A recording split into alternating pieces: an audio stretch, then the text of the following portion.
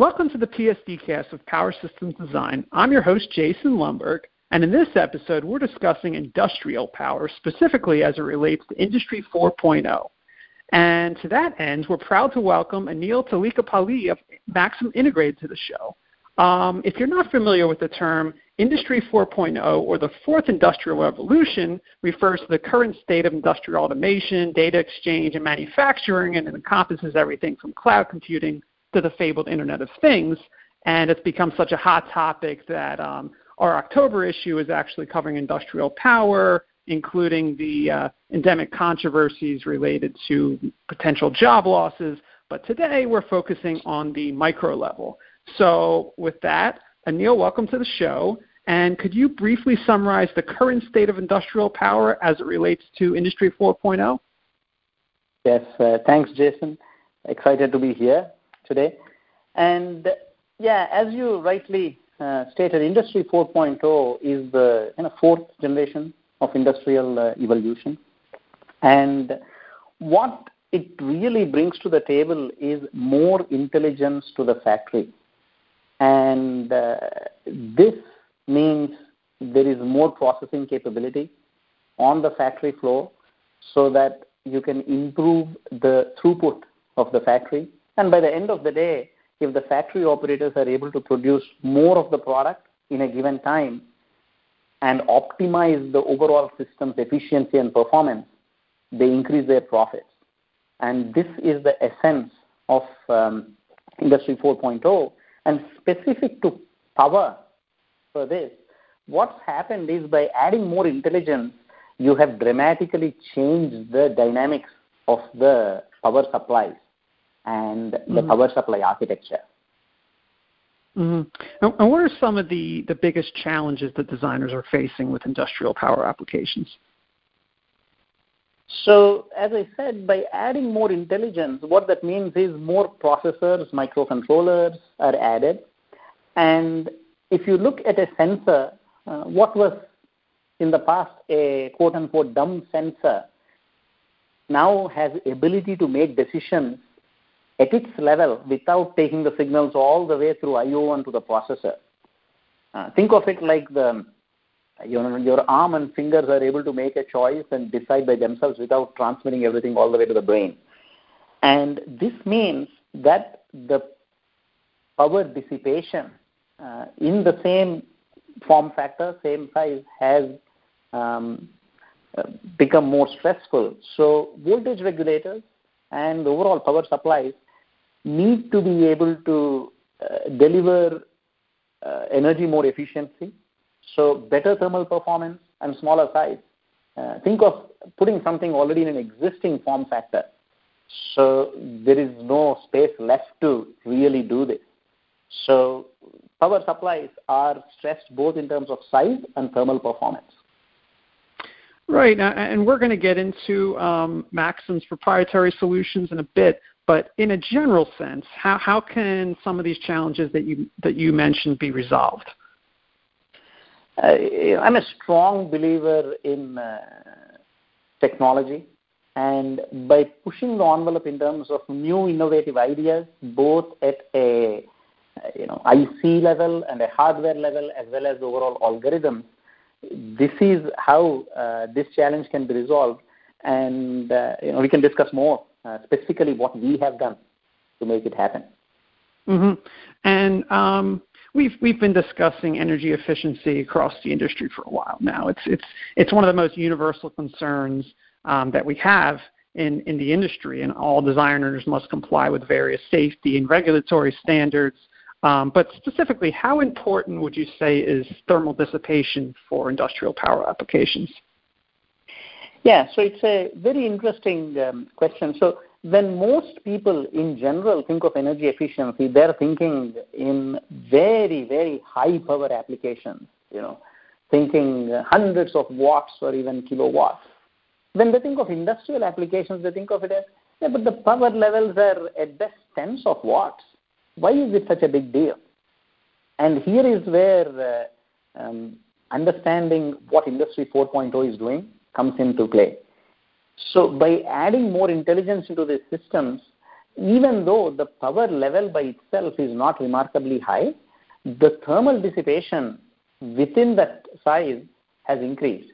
And keep in mind that while technically computing or communication systems often have forced airflow with fans and heat sinks and other methodologies, in industrial systems, due to safety concerns and reliability issues, there are no fans that are cooling the systems. So you need to be able to take care of the thermal performance in the same form factor without any assisted help. Mm-hmm. And in terms of Maxim's own proprietary solutions, including their step-down DC to DC converters, how specifically do they address some of the challenges that we've already discussed? Yeah.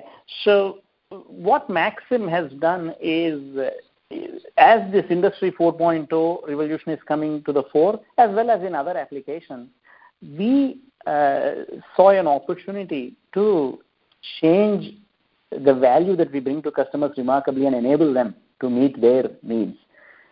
So take the example of step-down converters. In industrial applications, most of them run at 24-volt DC bus. That's the classic input voltage with a history in relays and others, but that's for some other time. As far as the 24-volt is concerned, industry standards and regulatory standards, IEC standards and others, require operation up to 60 volts. Even though the nominal volt is 24, it is important to meet up to 60 volts. And Maxim is the first supplier who was able to bring synchronous rectification to 60-volt buck regulators. Why is that important? Well, it's well known that with synchronous rectification, we can improve the efficiency of the system.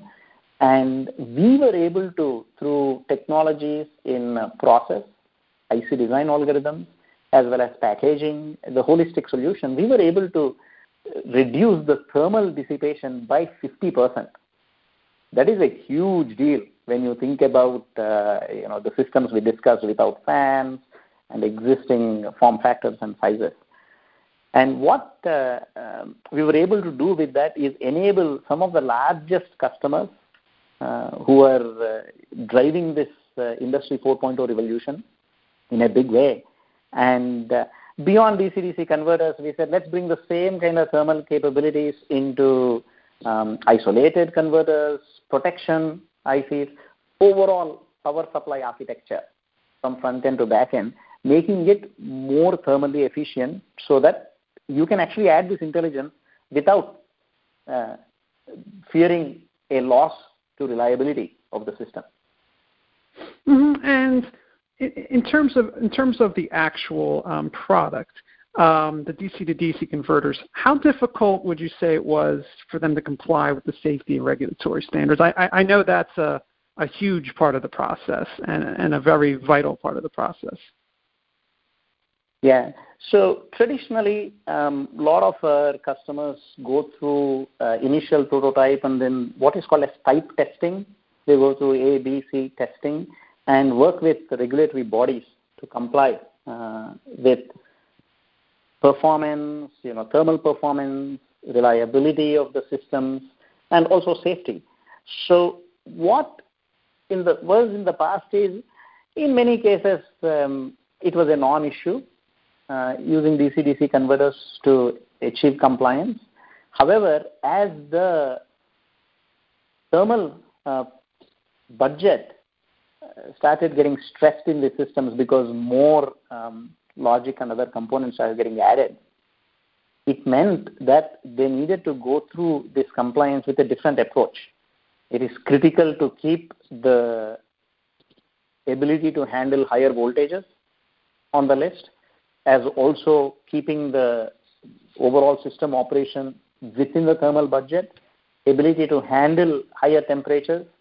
And this is kind of well defined in the past, and the standards continue. It's just by adding more intelligence, it made it harder. So we were able to provide a unique solution to customers that they can adopt and follow similar process as they have in the past, and achieve compliance faster. Right. Now, if you had to maybe distill down the DC to DC converter portfolio to a short pitch, what would you say its claim to fame was? Yeah, so Maxim's DC-DC converter portfolio for this, we call it as our Himalaya DC-DC converters. And as the name implies, the mountain range that most people are familiar with indicates robustness, reliability, and a cool operation. And that, in a sense, summarizes our family. What we did is we incorporated a lot of supporting components into this with a focus on size so that it can deliver you that small size as well. And let me kind of give you one example to refer to a recent press release. We announced Max 1, 7, 5, 7, 2, and 4, members of this Himalaya DC-DC family. And what we saw is when we brought the synchronous rectification to the market, customers started adopting it left and right. And we saw other vendors trying to bring something similar in terms of synchronous rectification. However, even with that, today, compared to other vendors, synchronous parts, our thermal dissipation is 40% lower, and our solution size is 50% smaller. This is what we said in the press release. And as an example, because of that capability, the largest industrial manufacturer in the world, Siemens, has also adopted this family. In that, I think we mentioned the Dynamics Drives family of their products. So it's in a nutshell, that kind of performance on thermal dissipation, size, and overall efficiency is what signifies this family. Thanks, Anil. I'd like to close how we always close the PSD cast with a look into the future. So what would you say the future looks like for industrial power? So the market's pretty dynamic. We see it evolving. Industry 4.0 has been, long coming. Of course, today a nice term is coined for it. And what we see is a play in adding intelligence that's come in many other markets. If you look at communication, several years ago, people were saying, there is more intelligence at the edge. And this is the phrase used there, where decisions are made at the far away, at the periphery of the system, far away from the core router.